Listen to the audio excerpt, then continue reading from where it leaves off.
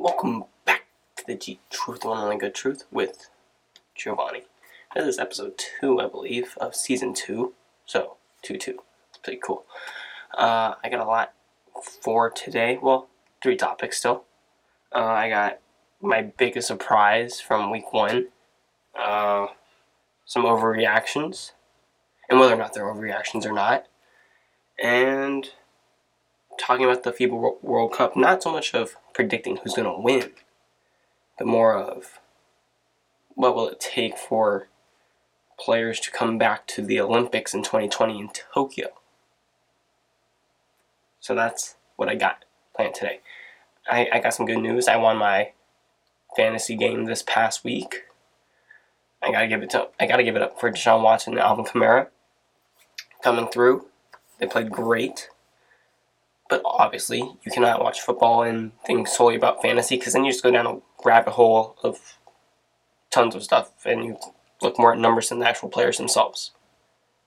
That's not good. As you may be able to tell, I'm a bit congested. I think day 3 of being sick. It's not horrible, but I'm getting better. But how about we jump right into it? Let's jump into my biggest surprise from this past week. Now, there were a lot of great stories from week 1 of the NFL. We had Tennessee demolishing the Browns by 30 points. Baker Mayfield throwing 3 interceptions and I think just 1 or 2 touchdowns. I think just 1 touchdown, really. Is that my biggest surprise? No. The Pats dominating the Steelers, that was a bit shocking. Same with the Tennessee Titans winning, it was a bit shocking. But is that the biggest surprise? No.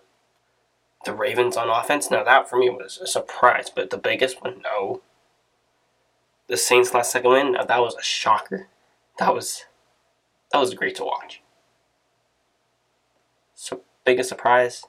Again, no. The Bills comeback win, coming back from 16-0 after turning the ball over 4 times. Was that the biggest surprise to me? No. Surprisingly, my biggest surprise was Adam Vinatieri missing 2 field goals and an extra point. All the other things I listed, you could probably find someone saying, I saw that coming. I saw that coming from a mile away. But this, Adam Vinatieri, no, you couldn't see this coming from a mile away. Tennessee beating the Browns, I called it. I thought the Browns were going to struggle for the first 4 weeks, and then after that they'll be fine. The Titans aren't inconsistent, but they had the 3rd best defense last year, and it translated into the game. And I think that you can say, hey, Freddie Kitchens, first-year head coach, undisciplined roster at this point, a lot of penalties, and that dates back to, this amount of penalties dates back to, 1951, and even with Bill Belichick as head coach, a few years back, I'm pretty sure they showed it on the game in a graphic. And I remember that, because that stood out to me. Patriots dominating. Now, I didn't see them dominating like this, but I saw them winning. Ravens on offense, Miami's pretty bad. But also, we heard a lot of talk of Lamar Jackson and his accuracy getting better over training camp. I think it was more of a surprise of it actually being a reality. But they're going to have tests later on down the road, and we'll see if that actually upholds.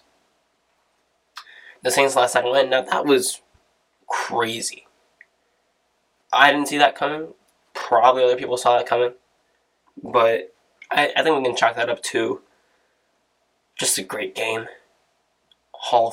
Future Hall of Fame quarterback, Drew Brees. Pretty sure we can just chalk it up to that. And the bad defensive call by the Houston Texans at the end of the game to just slack off, play prevent defense, rather than actually force a tougher throw, maybe an incompletion, and a longer field goal. Maybe waste some more time off the clock. The Bills' comeback, Didn't really see that coming as well, but I'm pretty sure there's someone else out there who did. I thought the Jets would win this, but for me, I put a little smug, happy face on, or what did I just say? Smug smile on my face, because you had Colin Cowherd, who is the biggest Sam Darnold glorifier out there and biggest Baker Mayfield hater out there, or Cleveland in general hater, say that Sam Darnold like a quote-unquote magician with his one touchdown, and then go on to lose. I found that hilarious, so it brought a little... It brought a nice warm feeling to my heart. But the biggest surprise for me was Adam Vinatieri going 1 for 3 from a field goal and 1 for 2 for extra point. And this probably cost him the game, actually. Probably did, if you add up all the points. Now, in retrospect, maybe the Chargers score after those field goals. I don't know. But it's hard for me to say that this is not the biggest surprise. Looking at his career, he is a 97.9% extra point converter. So it's completely against the odds for him to miss an extra point. Because he's been doing this forever. He's 46 years old. He literally looks like Mr. Fantastic when he's like clean shaven, but for me it's impossible to imagine him missing something. He missed a 29-yarder. From there, he's 97%. Like, how is it possible for him to miss it? He missed a 46-yarder, made a 44. From the 40-yard line to the 49-yard field goal mark, he's 78% through his career. It's hard for me to imagine him missing it like this. Now, is it really a cause for concern? No, not really. He has had these games before where he's missed 1 field goal and missed 1 extra point in the same game, but never 2 field goals and 1 extra point. So in that case, it was surprising for me because it was something he's never done before. But is it a cause for concern? No. They're going to be just fine. But it was very surprising. Yeah. Okay, now let's talk about some overreactions. And I'm just going to list off some things and just say if they're overreactions or if they're actually, pretty good arguments. And I'm going to explain why very quickly. I don't want to drag it out. First overreaction. The Browns are an overhyped mess. They still suck. They're the old Browns still. I'm going to say that's an overreaction. Overreaction. The reason why is, I said the Browns, new head coach, still young, are going to struggle for the first 4 weeks. And then they're going to get into their sort of tempo and start clicking, and they're going to start winning some games after going 11-5. I thought they were going to win. I thought they were going to lose to Tennessee because they're young, and Tennessee has that great defense.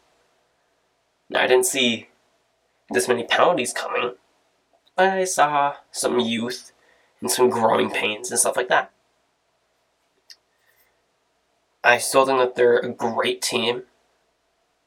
That while the hype of them winning a Super Bowl this year is just beyond me, them making the playoffs and actually being competitive is more for me, not an overreaction, but a reality. That's why I'm saying that's an overreaction, saying that they're the old Browns or that they still suck or stuff like that.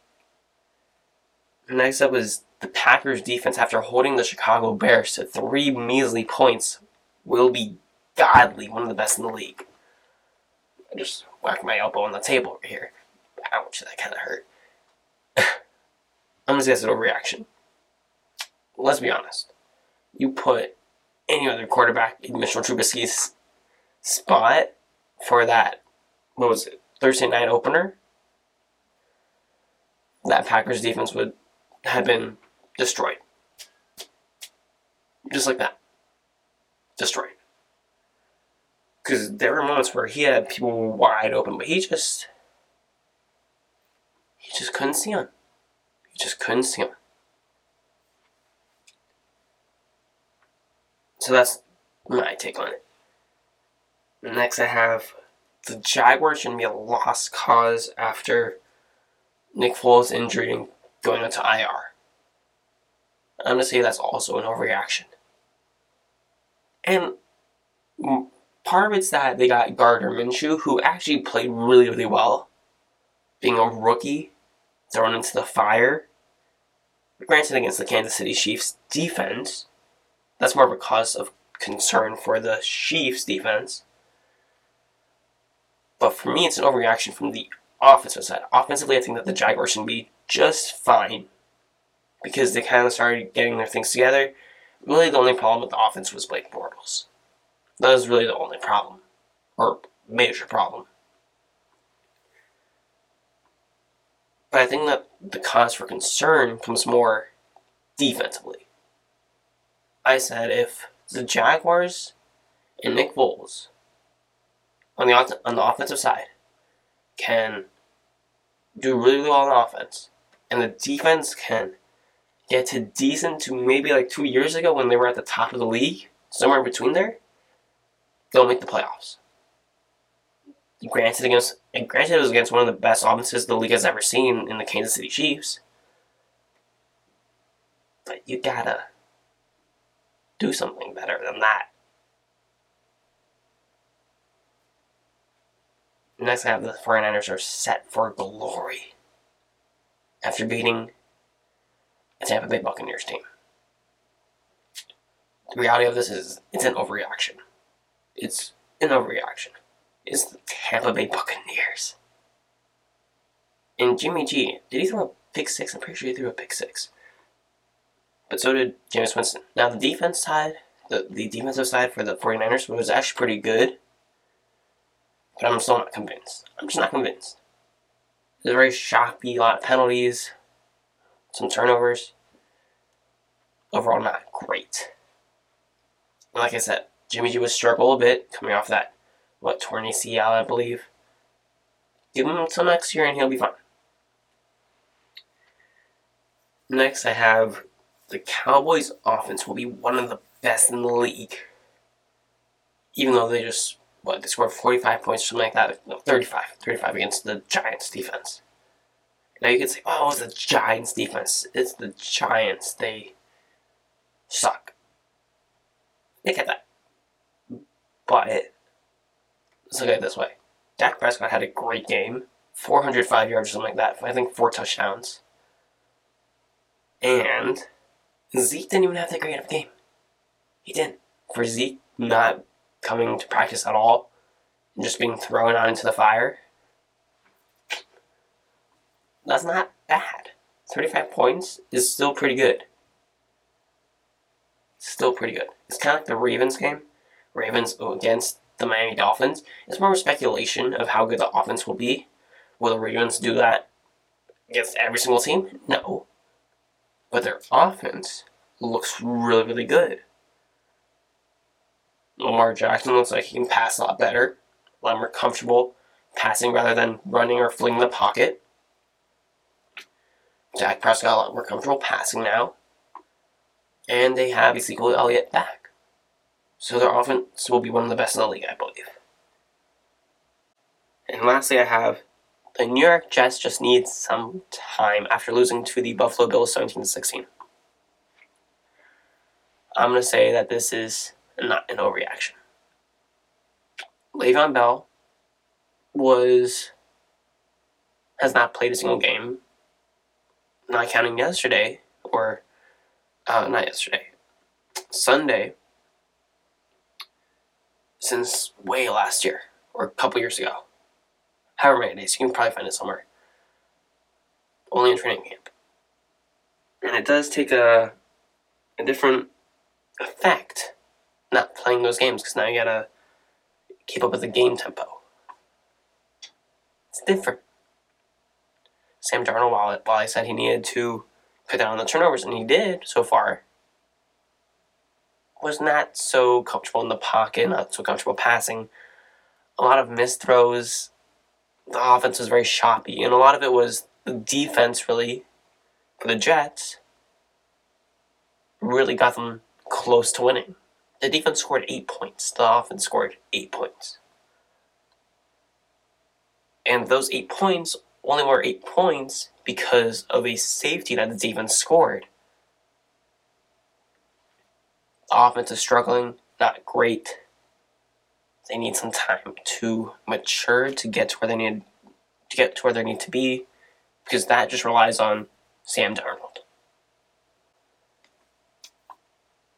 Okay, right here I'm going to take a little break, and I'll be right back to talk about the FIBA World Cup and how that relates to the Olympics, and then I'm going to outro out. And we're back. Now I got to talk about the FIBA World Cup. Alright, what about it? So far, Argentina and Spain have moved on to the, I don't know, I might have this. So far, Argentina and Spain have moved on to the, I believe, semifinals. There we go. And USA and France gotta play against each other in the quarterfinals, and Australia and the Czech Republic gotta play against each other in the quarterfinals as well. The winner of the USA and France will play against Argentina. Winner of Australia and the Czech Republic will play against Spain. Now, I believe that Spain and Australia have a really, really, really good chance of winning the whole thing, because this has been noted as not really one of the best USA teams put together. And part of the reason why is that they're all young, they don't understand the game completely, they're all sort of isolation players, or isolation-heavy players. Or, in the case of Kemba Walker, Jonathan Mitchell, they've been the standalone guy, really, on offense for their team. Kemba with Charlotte, Donovan Mitchell with Utah Jazz. You can argue Joe Ingles or Rudy Gobert, but he's still the standalone guy in Utah on the offensive side that really pops out, that can get his own shot. But I want to talk about the 2020 Olympics in Tokyo. What will it take for players like LeBron James, Anthony Davis, Kevin Durant? Kevin Durant won't play in the 2020 Olympics, probably, because he'll be recovering from injury. Now, it could be an interesting way for him to figure out if he can return to that style of play, which would be very interesting. Anyways, back to the topic at hand.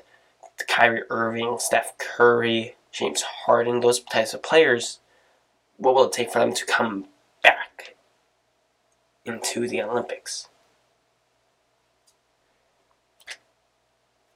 But I think that the trend now for the Olympics and FIBA is going to be young players. It's going to be young players that are going to play. And I'm going to summarize it with the 3 Fs. Not the 3 Fs as in swear words, but as in family, fatigue, and finesse. Now, what do I mean by that? Family.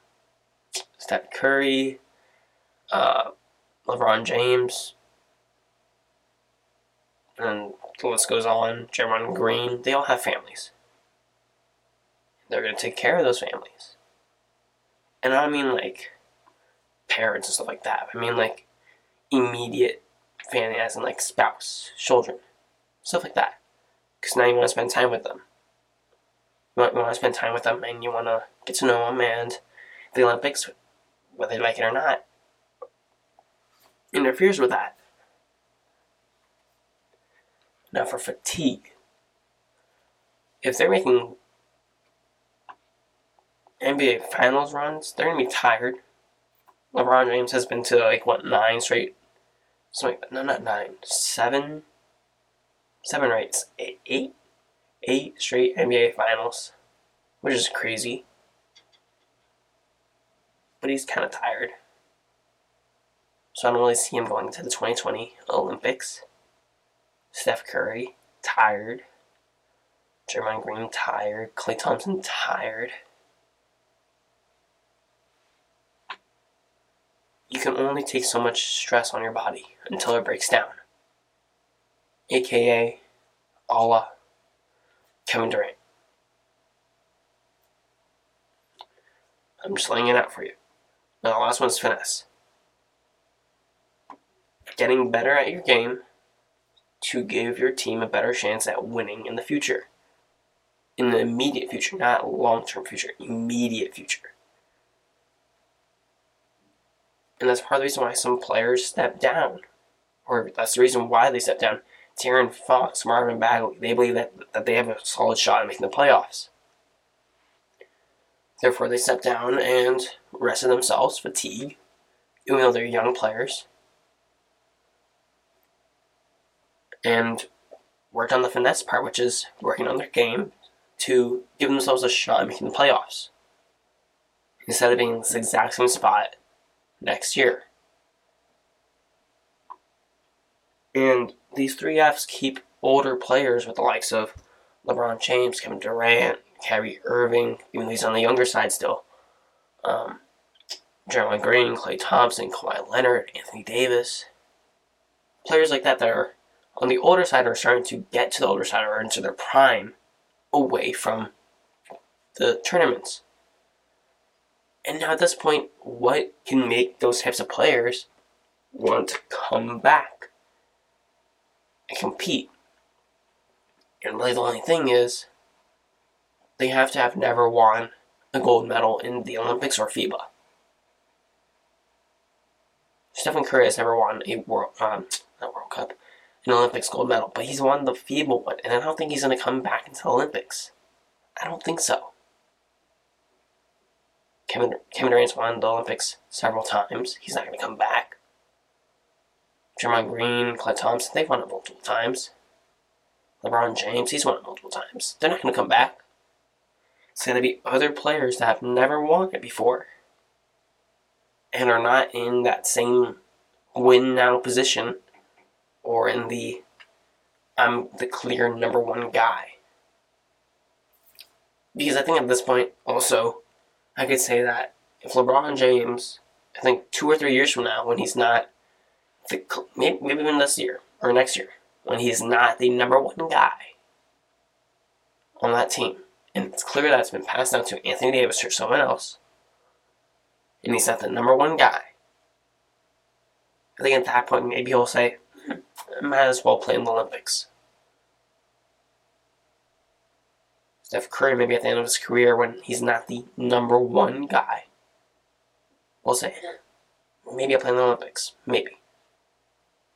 I think it becomes more of a question mark. I don't know. More of a question mark than a certainty. But I would say younger players are more inclined to play in the Olympics because they've never won a gold medal on that stage before. Probably not. Rather than older players who have and are more prone and excited to compete in the NBA for a ring, for a championship. Anyways, that will do it for the G-Truth. Here's some things to look forward to. Probably not going to talk about it next week, but when it comes up to the point that I want to talk about it, my MLB predictions for the World Series. I'm going to talk about that as soon as the playoffs start, my predictions. Because I've been working on this for quite some time. I went back through history and trends in order to figure this stuff out to talk about it. So I'm pretty excited about that. Football, of course. More talk about football, because football is great and amazing. Yeah, stuff like that. So that's stuff to look forward to. Anyways, this has been the G-Truth. Make sure to follow, subscribe on whatever podcasting app that you're using or platform that of your choice, or on YouTube or on SoundCloud. Do subscribe or follow. As simple as that. Anyways, thank you for listening. Thank you for tuning in. Peace out.